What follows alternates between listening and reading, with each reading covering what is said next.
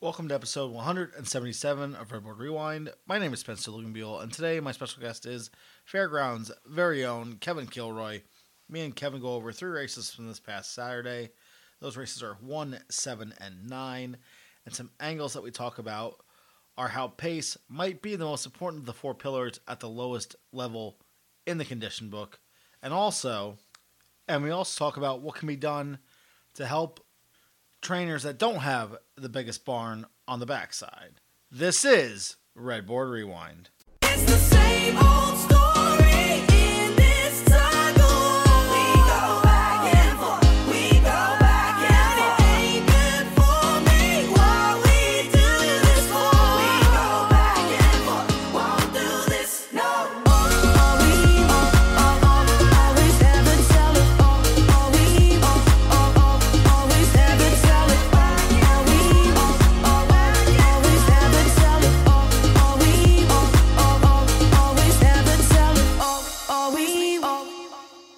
Now I'd like to welcome in my special guest for this week's edition of Redboard Rewind.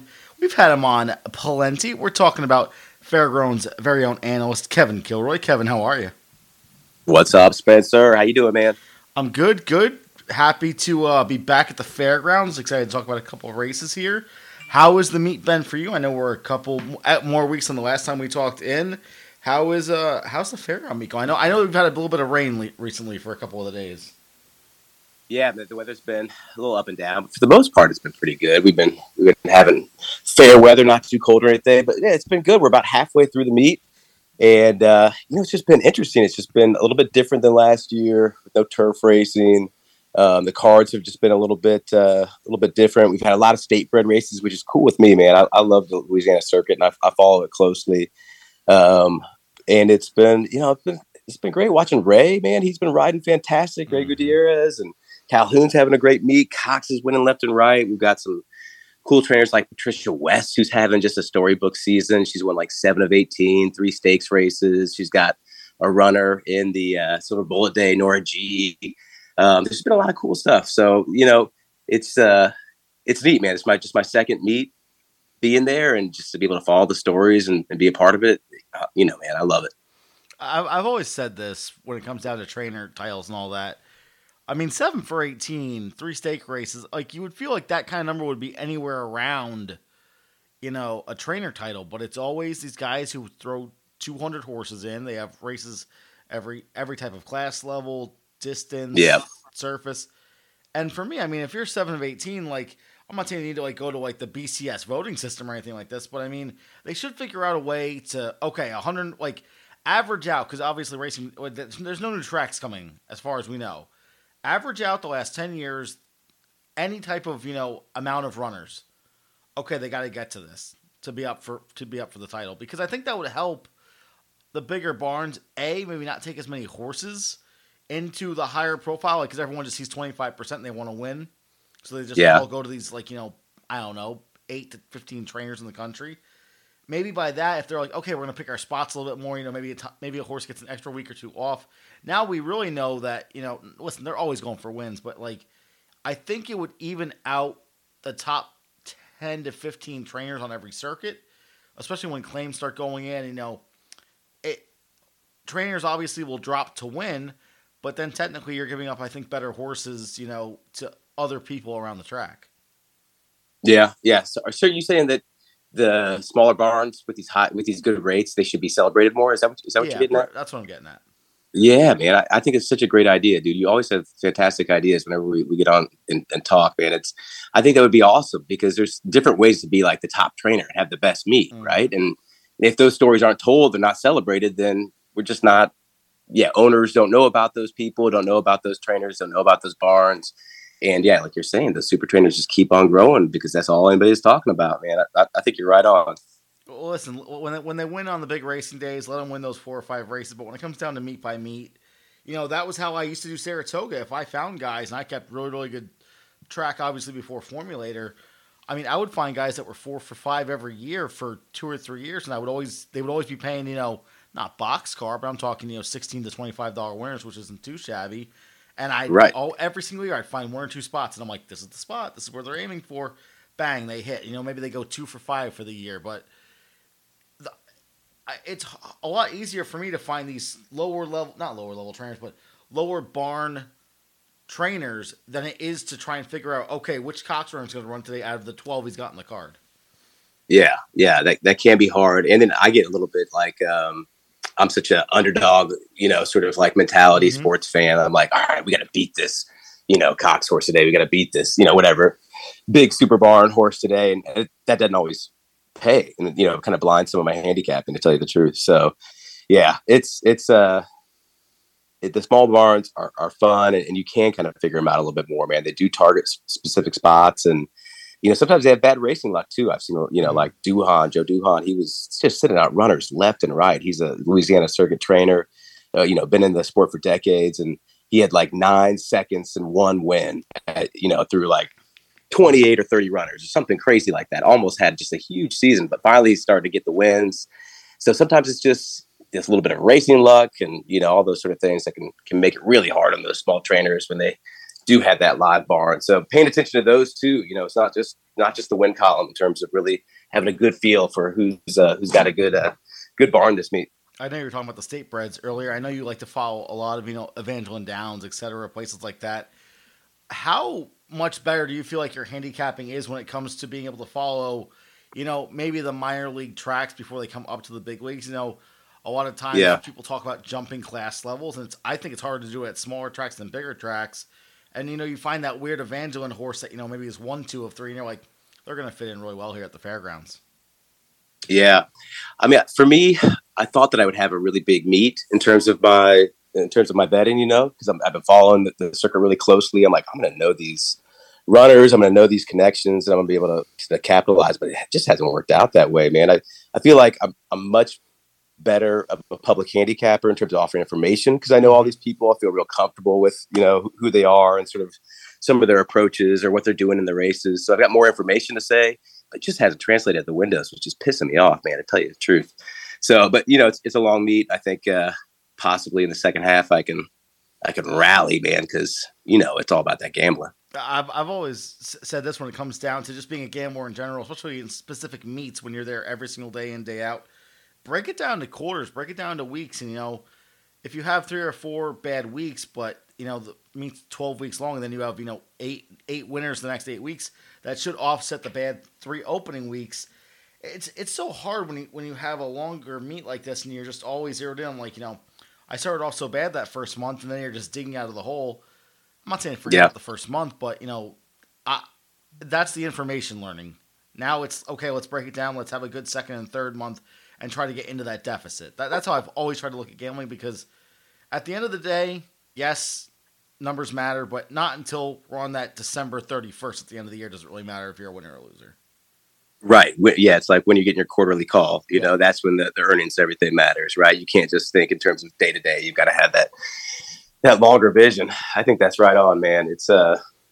It's definitely tough with my bankroll because I don't have a big one. Yeah. So when it starts out slow, it's like, oh shit, and you've got to tighten up or get conservative, or just it becomes a little bit more scared money. So, but I feel like I'm in a good spot. Had a little upswing last week, and man, I'm just trying to get better at making bigger bets but less bets, if that makes sense. Like I've had this problem where I try to, when I have a strong opinion, I'll jump into too many pools with it. I'll play the pick 3, I'll play the the double in and out, and I'll fucking exact it and all this stupid shit, right? And when I'm right, it's nice, but it just makes it so much harder to be right in all those different ways. And you get the takeout for each of the bets, so I'm trying to just do like, all right, exact is my spot. I've been doing well with exactas and trifectas. I'm just going to make my opinion in that pool, not complicate it, not try to hit it, 5 ways from Sunday. I think it's always interesting when it comes down to that. And like something that me and Marshall Strong always talk about is, if you're going to play the pick 4 or pick 5, make sure that you're going to play a win bet on your top horse in the sequence that's going to pay the amount of your ticket. That way, if your best bet, quote unquote, best bet hits, and Rich Yang in Horse Racing for Dummies said, if it's a 10 race card, find your 3 best spots on the card, and hopefully 1 or 2 of them are in back to back races. Okay, cool. Now you can play the double. Exactly what you said. You read all these things where it's like, no matter what edge you think you have, you should be in that pool. And I mean, that's led me to sometimes having 15 tickets in a race, and I'm just like, it's an 8-horse maiden special weight. What am I doing? Oh, I have like 6 horses lined up Yeah. in exactas, and cool, I'm getting, 4% edge, but I guess at the end of the day, like, if you're good enough at that, yeah, 4% sounds great, but a lot of times I'll hit like the second or third lowest, and I may make a little bit of money, but it's hard tossing out 12 losers when you only have that one winner and you almost only break even. Yeah, it is, man. It is when you have that good opinion, you can't get a little something from it. You got to be able to do that. Yeah, I've been trying to be skinny with my bets, and, just really have, just straights, straight exactas, straight trifectas, or just trying to do a couple underneath, that box of strong opinion, and do a bunch of sort of like real precise sort of work, which, I think it helps me conserve my bankroll, but it also makes it so there's, less room for error and all that sort of stuff that can sometimes save your bets. So, yeah, man, it's been good. But so, a lot of times I hear people say, when you're, Kitchen has said that. That's the first time I heard anybody say it, on the In the Money podcast, when you're right, you want to make them pay, right? Mm-hmm. You want to fucking cash big. And I've always sort of interpreted that as when I'm right, I want to be right in all these different pools, all these different ways, and really get the cash through those, the different pools. But I think I just got to switch my mentality to bigger bets, fewer pools. So that's where my head's at, man. I think though too, and if you think about it, okay, there's 10 races on the card. Let's say it's $10 a race, but your 3 best bets, okay, let's double that. So now we're at 60. You still have 40 for the rest of the day for the rest of the card. For me, it all depends on, and I try to use it as like a laddering system. Okay, I found the winner. Do I even have an opinion for second? I don't. Cool, exacta's out. Okay, next race. Right. Do I have an idea for the double? Does it make sense to where I can either hammer 2 favorites or I can find a little bit of extra value? And then is the double even still worth it? Because do I just make more money by betting that second race on a win? Because you have to realize if you find value in that second race in the double, you're definitely playing a win bet in that second race, but is it worth playing the double back to front? And that's what makes people losers in this game. I think people, like exactly what you said. If you're going to play $100 bankroll, Yeah. and you're trying to do it long term, well, or let's call it 200, 1% of the bankroll is going to be, $1 or $2, and that sucks. Oh my God, I can only bet $2 a race. This is a lifetime game. You shouldn't be jumping up stakes every month because that means you're hitting pick 4s and pick 5s, and the variance is going to edge you out. And you're just going to lose due to takeout. Unless if you just really, really good at picking your spots, a la Mike Somich. But, Somich is a man of the people and a man on his own. I mean, what he did a couple years ago at Keeneland, I think he hit 5 pick 5s in like an 8-day span. That were all, Shut up, really? That were all like 5, 10 plus thousand tickets. It was disgusting. No shit, really? Yeah. Yep. That's fucking legendary. That's awesome, man. That's That's it, man. Those pick 5 scores, those are the ones I do like to shoot for, man, for sure. And it's been tough in terms of fairgrounds with just a little bit of, smaller fields in a couple of the legs, or just not having that turf racing. So not as much, not whale money as shop jumping in and all that sort of stuff. So I want that pick 5 set up, and this is the track that I'm following close, but I'm not always sure if it's the pool I need to be going into. That's for sure. I hear that. Let's try and get some races under our belts here. Let's try and get the people. Let's try and help each other with some ideas. We're gonna start off with this first race from this past Saturday at Fairgrounds. Probably one of the harder races, just in general in racing. Bottom level, state bred, maiden 10,000, 6 furlongs on the dirt. Buyer par we see is a 38, so these guys don't run all that fast. Still a tough race. I mean, when I break it down, I see horses. Honeysuckle Delight kind of has to be in the card. Is the last race for real? Is it the 2 races beforehand?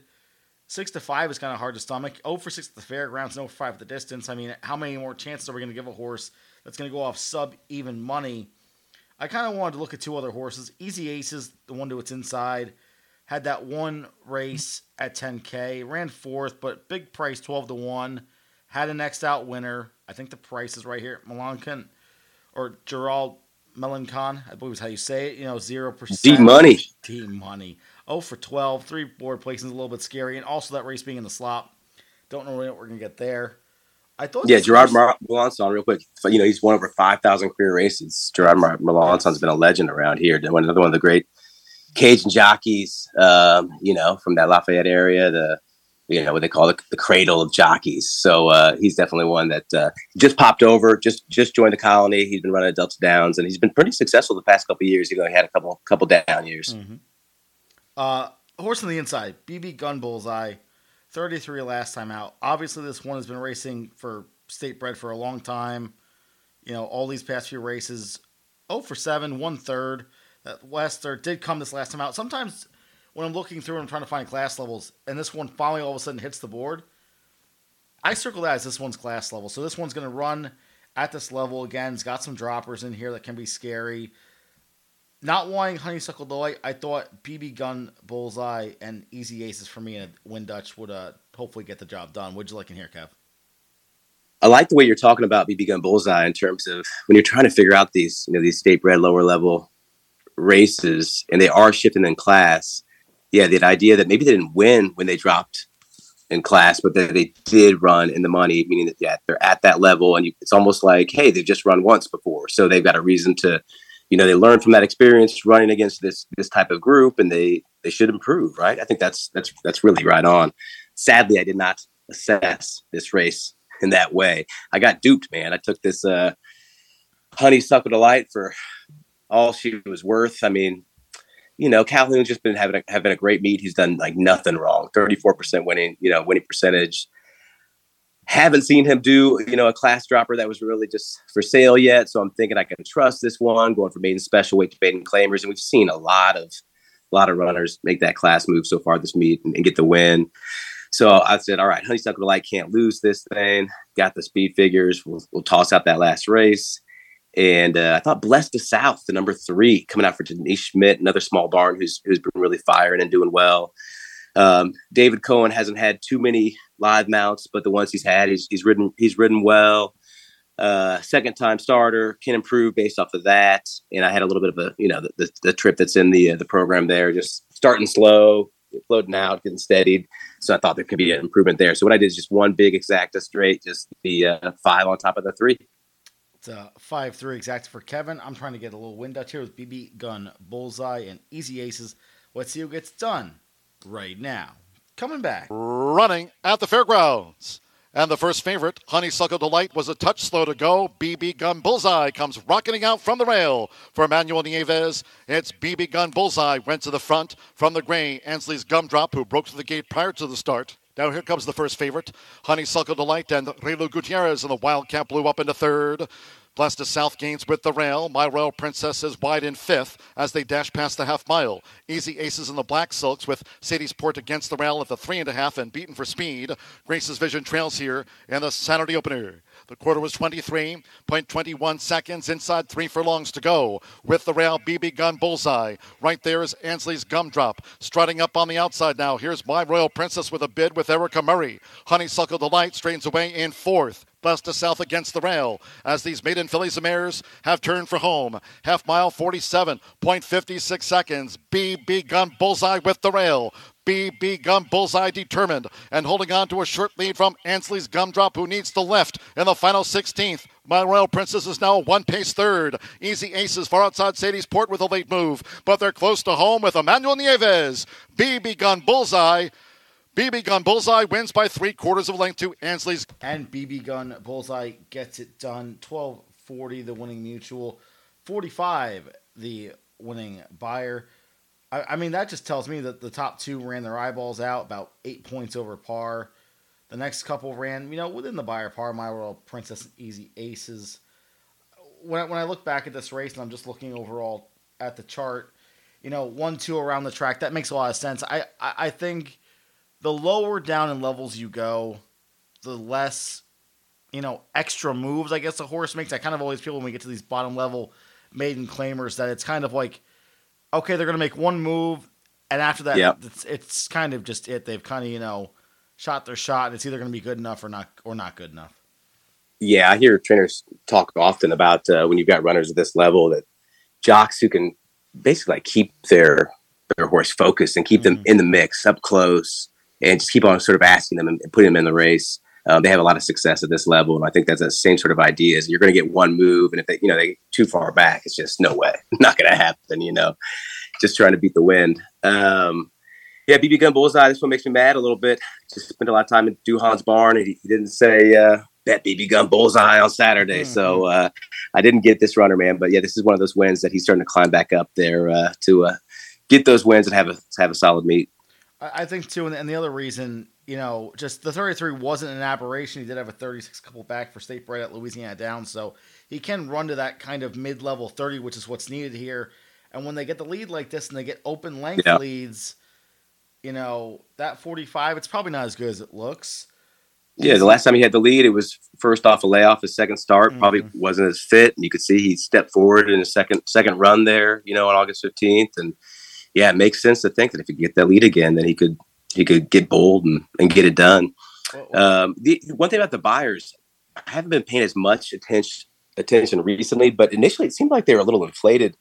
I know there's some talk about it and all that sort of stuff, and people kept on saying, "No, I think they're right." So maybe we've just had some really big runs here, but I know like Strobe got like a 99 or something like that, some huge number. Maybe he had like a 102 in this last race, and Corona Bolt had a 99. It just some people were being like, I think this is a little bit too high. So when you see a little spike like that with the buyers, makes me think that maybe it's a little bit higher than they ran, but who knows? Honeysuckle Delight, some quick thoughts on this runner. For me, it kind of just ran back to that Fairgrounds race, the last one with a 13.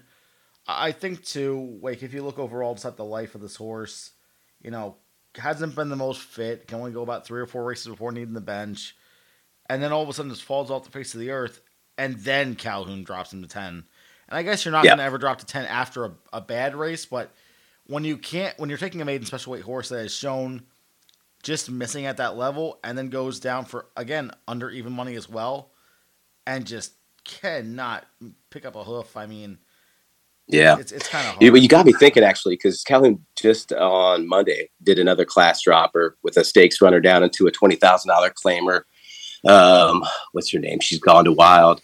And I picked up on that one just from having talked to him before. I think he probably just gave up on her or thought maybe she'd wake up and figure it out at that level. But makes me think about the sort of the rhythm of a trainer's meet, when they're winning and when they decide they want to, drop some horses from their barn and all those sort of things. So that's something kind of interesting to think about. Maybe Calhoun will have another couple class droppers here as he's putting some items on sale and that sort of stuff. Something to definitely look at. Let's move on to the next race. Race number 7 from the Fairgrounds.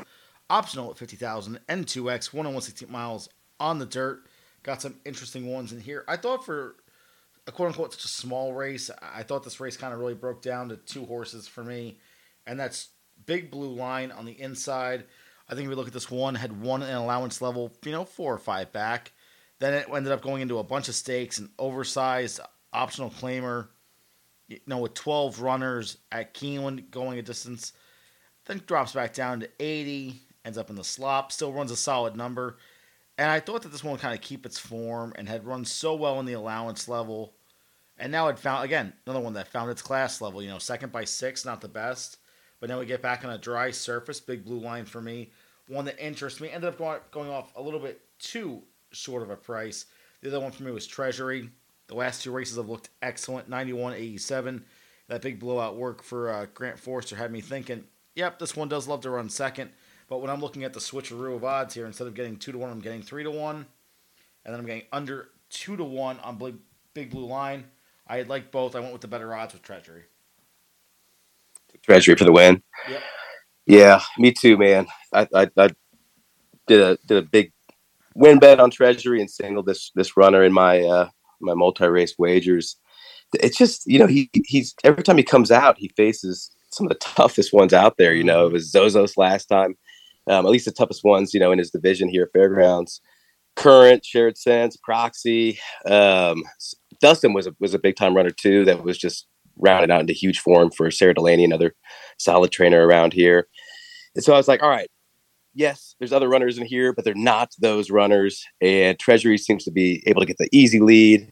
And if he can just go on with it, he can just wire this field for sure. But, I've got to mention the Thoroughgraph pattern because me, right? Big Blue Line, Nelson Avenue, they both were projecting a new top run. I was like, shit. All right, what am I going to do here? Am I going to bet this Treasury? So I faded that information from my head and just went all in on Treasury, which we'll see how that works out. consensus pick here for me and Kevin. We're going with the number 6 Treasury. Let's see if he gets it done right now. Big Blue Line, Nelson Avenue, and they're quickly headed off by Treasury, who's gone to the front here for Deshaun Parker. Treasury leads out. From toward the inside, Big Blue Line with Nelson Avenue close up as they enter the first turn. Nepotism near the rail with Beaver Hat and the White Cap, and in the early stages, well settled by Jareth Ludberry. Captivating Moon has dropped back to last at the 6.5. It's Treasury who dictates the field. Treasury leads by a couple of lengths. Florent Giroux and Nelson Avenue in the Godolphin Blue in the pursuer's role. Corey Lowry and Big Blue Line nestled in third toward the rail by a length. Marcelino Pedroza Jr. and Beaver Hat in fourth place. Brian Hernandez Jr. and Nepotism with the rail as Treasury leads to 5 furlongs from home, and Captivating Moon remains last. It's Treasury who leads to a half mile from home. Treasury by a tight length to a close-up Nelson Avenue. Big Blue Line right at the leader's heels. Beaver Hat and Nepotism a joint fourth, and the Captivating Moon trails 6 lengths from tip to tail. And still on top is Treasury. Half mile in 48.49 seconds after that 24.49 first part. Inside 3 furlongs to go. It's Treasury who's looking to lead them all the way here for Deshaun Parker, as Nelson Avenue now comes with a strong challenge for Treasury at the top of the fairground stretch together. Nelson Avenue and Treasury as they straighten up. 3/4 in 1 minute 12.85 seconds. Big Blue Line was now switched out, and here's Big Blue Line who's charging up and after Nelson Avenue and Treasury toward the rail. That's Big Blue Line who's bounded to the lead for Corey Valerie. Big Blue Line is racing away with yards to go. Big Blue Line just poured it on. Big Blue Line won by 3.5. And Big Blue Line gets it done. 96 the winning buyer, 580 the winning price. When I look at this race, listen, the public had it dead to rights, top 3, finished top 3. And Treasury running right back to that 88. I mean, the one that I'm upset about here is really not even Nelson Avenue, who just I thought would bounce. And guess what? You're either right or you're wrong about that. And if they bounce, you're going to look really smart. When they don't, they run for second. And, you know, at 5-2, probably the right price in that type of runner to take that kind of shot. I mean, Big Blue Line just ran absolutely lights out. 96 the winning buyer, like I said. But if you look, you know, again, first and second at the quarter pole in that first race. Now it's, you know, 1, 2, 3, and 4 battling it out here. Obviously, Big Blue Line with a nice extra win by over 3 lengths. So, I mean, for me, that's a big time win when he can win by over 3 lengths, especially on the dirt. Yeah. Not Yeah, he looked good, man. Yeah, I mean, in this race, not so much extra to say, except for I think in this type of race, sometimes the public will pick the favorite. They'll pick the right one. And you kind of have to go with where your odds line is. And at 3-1, you know, yes, it's opposite of what the morning line maker. And obviously the public didn't like this one enough to, you know, boost them up. But off of a bullet workout, those 2 good races, I thought this one at that type of price I'm willing to take. Yeah, and Treasury definitely could have won. He ran a race. He ran a good race. You know, he got to the lead. Then I was talking to Grant about the run a couple days after, and he just thinks that Treasury just needs to go and not wait for the other runners and not sort of be measured in any way. He's just an all-out send horse. And maybe if he would have just put some distance in between him and the field, he could have, you know, maintained his advantage and really dug in, because that's just his running style. So, yeah, Treasury could have got it done. Parker would have sent him a little bit harder, possibly. And, you know, just something good to think about if you're going to look at this runner again in the future. Let's move on to race number 9. Going back to the maiden special weight level, 6 furlongs on the dirt. Super interesting race to kind of finish out. I thought the one, Cloud Without Rain, I thought this one was more of a board horse, one that I wanted to kind of have underneath. Over Analytical, though, was my top pick here at 6-1 off that maiden 30,000 race last time out. 72 was the buyer for running second. I just thought, you know, listen, not a lot of times do they improve, and this one has improved definitely since getting down to the maiden claiming level. I didn't really like anything else in here. I didn't want Boss Dialing in coming off the 2, you know, good and sloppy surface races. Over Analytical to me was just seemed to be the right price off that 6-1 morning line. And when you look in at what we were at here, we got, you know, a little bit worse, 9-2. I like that little bob, you know, from the public taking that, you know, horse. Didn't absolutely crush, but, you know, enough people liked it to move the odds down a little bit. So I liked Over Analytical. Yeah, Over Analytical some friends and I have a little list of trip horses, and we kind of help each other in that sort of way. And this is one of those that was on there, and definitely just ran a strong race. Had a nice little step up in figures, and seemed like a live runner for Shane Wilson. Cloud Without Rain. I like that angle when we know that a horse had broken through the gate before running, that they probably would have ran a bigger race. And it just takes a lot out of you to run into a wall before you go run a mile or run 3/4 of a mile. So I like those two. I really like Bosses Dialing In, the number 6, just a runner who just seems to have ran a winning race several times and just hasn't got the win, running into some tough fields or some tough track conditions. Duhan did say that Bosses Dialing In was doing well when I was in his barn, so that helped to think about. So I just went all in the trifecta pool, singled Bosses Dialing In over those other 2 runners, which were also short prices. So just kind of pressed up on that opinion. I was a little bit worried about G's Million, Patricia West. We were talking about having a great meet, doing no wrong. Seemed like that runner who took some early money that last race could be live in here. And there's some other sort of interesting ones. War Room, Tristan the Night Away. Seemed like maybe they could get some form, and then a couple first-time starters. But Tim Tal coming out from Michelle Lovell. Usually her runners don't fire that first time in her barn. She's a little patient with them, methodical. Big field. I like that we've had these big fields at the end of the sequence on most days. Mm-hmm. There's been some good betting races and some good things to bet into for sure. So for Kevin, we're looking at Boss Dialing In. For me, I'm going for a bit of a price with Over Analytical. Let's see who gets it done right now. Off. Nice line out. Cloud Without Rain comes dashing out from the rail for James Graham to just lead G's Million with a white cap. Tim Tell gets position running in third, with War Room in fourth. For the run to the half-mile pole, the next wave, Over Analytical with Trumptastic, with in between horses Bourbon Day, who's also right there looking to gain ground for the run toward the half-mile pole, where Cloud Without Rain just leads G Million and Tim Tell across the track. War Room is running in fourth. Bourbon Day in fifth at the 3.5. Then comes toward the inside Over Analytical with Bosses Dialing In, gaining between horses. Trumptastic is the next grade. Little Man Can is wide, and Tristan the Night Away trails the maiden sprint here in the Saturday finale. The quarter blew past in 22.07 seconds as they turn for home. Cloud Without Rain, Tim Tal sweeps, and G's Million between horses. Bosses Dialing In, now getting into top speed on the far outside half mile in 46.21 seconds. It's Tim Tal tackled by Bosses Dialing In, who gets those left-handers from Emmanuel Nieves, and up to the front, Bosses Dialing In goes. From Tim Tal past the 16th, Trumptastic is running on. Then on the outside, Bourbon Day, but close to home, Bosses Dialing In raced away. Bosses Dialing In takes it by 4. And Boss Dialing In does get the job done. 73, the winning buyer. 640, the winning mutual. A couple of shorter. Yes, prices. but I can't take any credit for getting it done there, because I whiffed on the trifecta, and it's the only bet I played. So right horse on top at a short price, but did not cash nothing on that one. Fair enough. Still, I think that this is also an interesting spot, because obviously I took a horse that, took no money from the public in the last race, and I didn't do the same thing in this race. And, either you're right or wrong. It's always a 50-50. This one ended up being the right one to be on. What's Over Analytical just did not run back to that last race. Nope. Nope. When you're that far back, in 8th place, it's going to be hard to come and get the win. Although when you're coming from 9th to get the win, that's what makes me think that Over Analytical's ride was bad, but just the race. When you have a closer win, and usually you downgrade the closers anyway in dirt races, and none of them came running either, that's when it gets kind of scary. Like Trumptastic, I'd want out of this race. Other horses, Cloud Without Rain, the other ended up going off favorite. I could not understand the odds on this horse. Just completely did not show up here at all.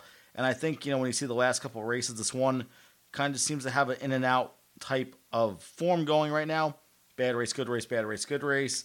So this is the bad race out of the way. Maybe Cloud Without Rain's one you need next time out, and maybe we'll get a little bit better odds. Supposed to go off at 9-2, goes off favored. Maybe we can get 3-1, 7-2 next time out. Yeah, that horse did take all the money, right? $1.50 on that one. Yeah, Bosses Dialing In. That was a damn good effort after, really being shuffled back early. It seemed like it wasn't going to work out. This is a runner that's been towards the front most of the runs, and So that was a big run. That was a big effort by Boston's Island Inn. Maybe would have won by more. We had that horse Izzy on deck win by 24 lengths earlier in the meet. That was a pretty big margin for. I think it was I don't know. It was definitely a lower level horse. That is all the time we have for today's podcast. I do want to thank my special guest, Kevin Kilroy, for coming on, talking all things fairgrounds with me. Thank you so much, Kev. Hey, man. It's been great. Thanks for having me on. Appreciate it. The rest of the podcast on the In the Money Media Network.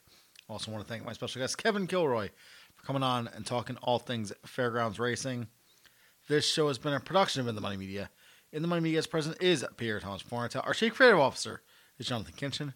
And our In the Money Media business manager is Drew Coatney. I'm Spencer Luganbuell. We will see you next time.